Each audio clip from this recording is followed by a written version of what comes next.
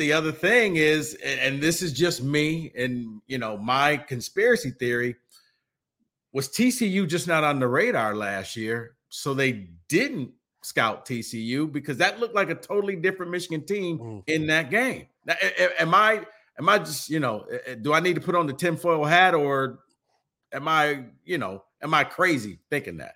Michigan fans are never going to want to hear it. I'm a Michigan fan and I cover the team. I don't like hearing it, but I'd be lying if I said that it didn't make a little bit of sense. I mean, I'm still like, Michigan did some things in that game that were pretty uncharacteristic. I mean, 2 pick sixes and they still almost were hanging around to win the game. To me, there's a lot that goes into a football game that goes well beyond just what the other team's doing and how they're calling plays.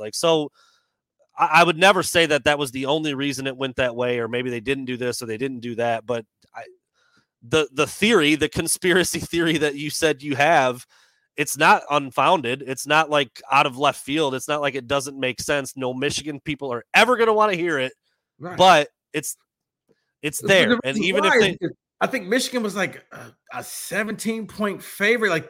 You were supposed to win that game. It was a free square to the national title game. And it was just kind of one of those things that I had plans. And it's like, okay, I'll watch until the first half. Michigan will blow them out like they probably will do.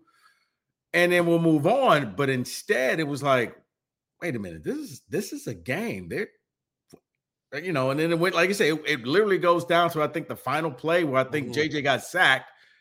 And it's like, wow, because I kept expecting, okay, this is the moment, this is the moment, this is the moment. That moment never came. So that's just me. It just kind of seemed like that wasn't a good TCU team, because Georgia later showed you they weren't that good.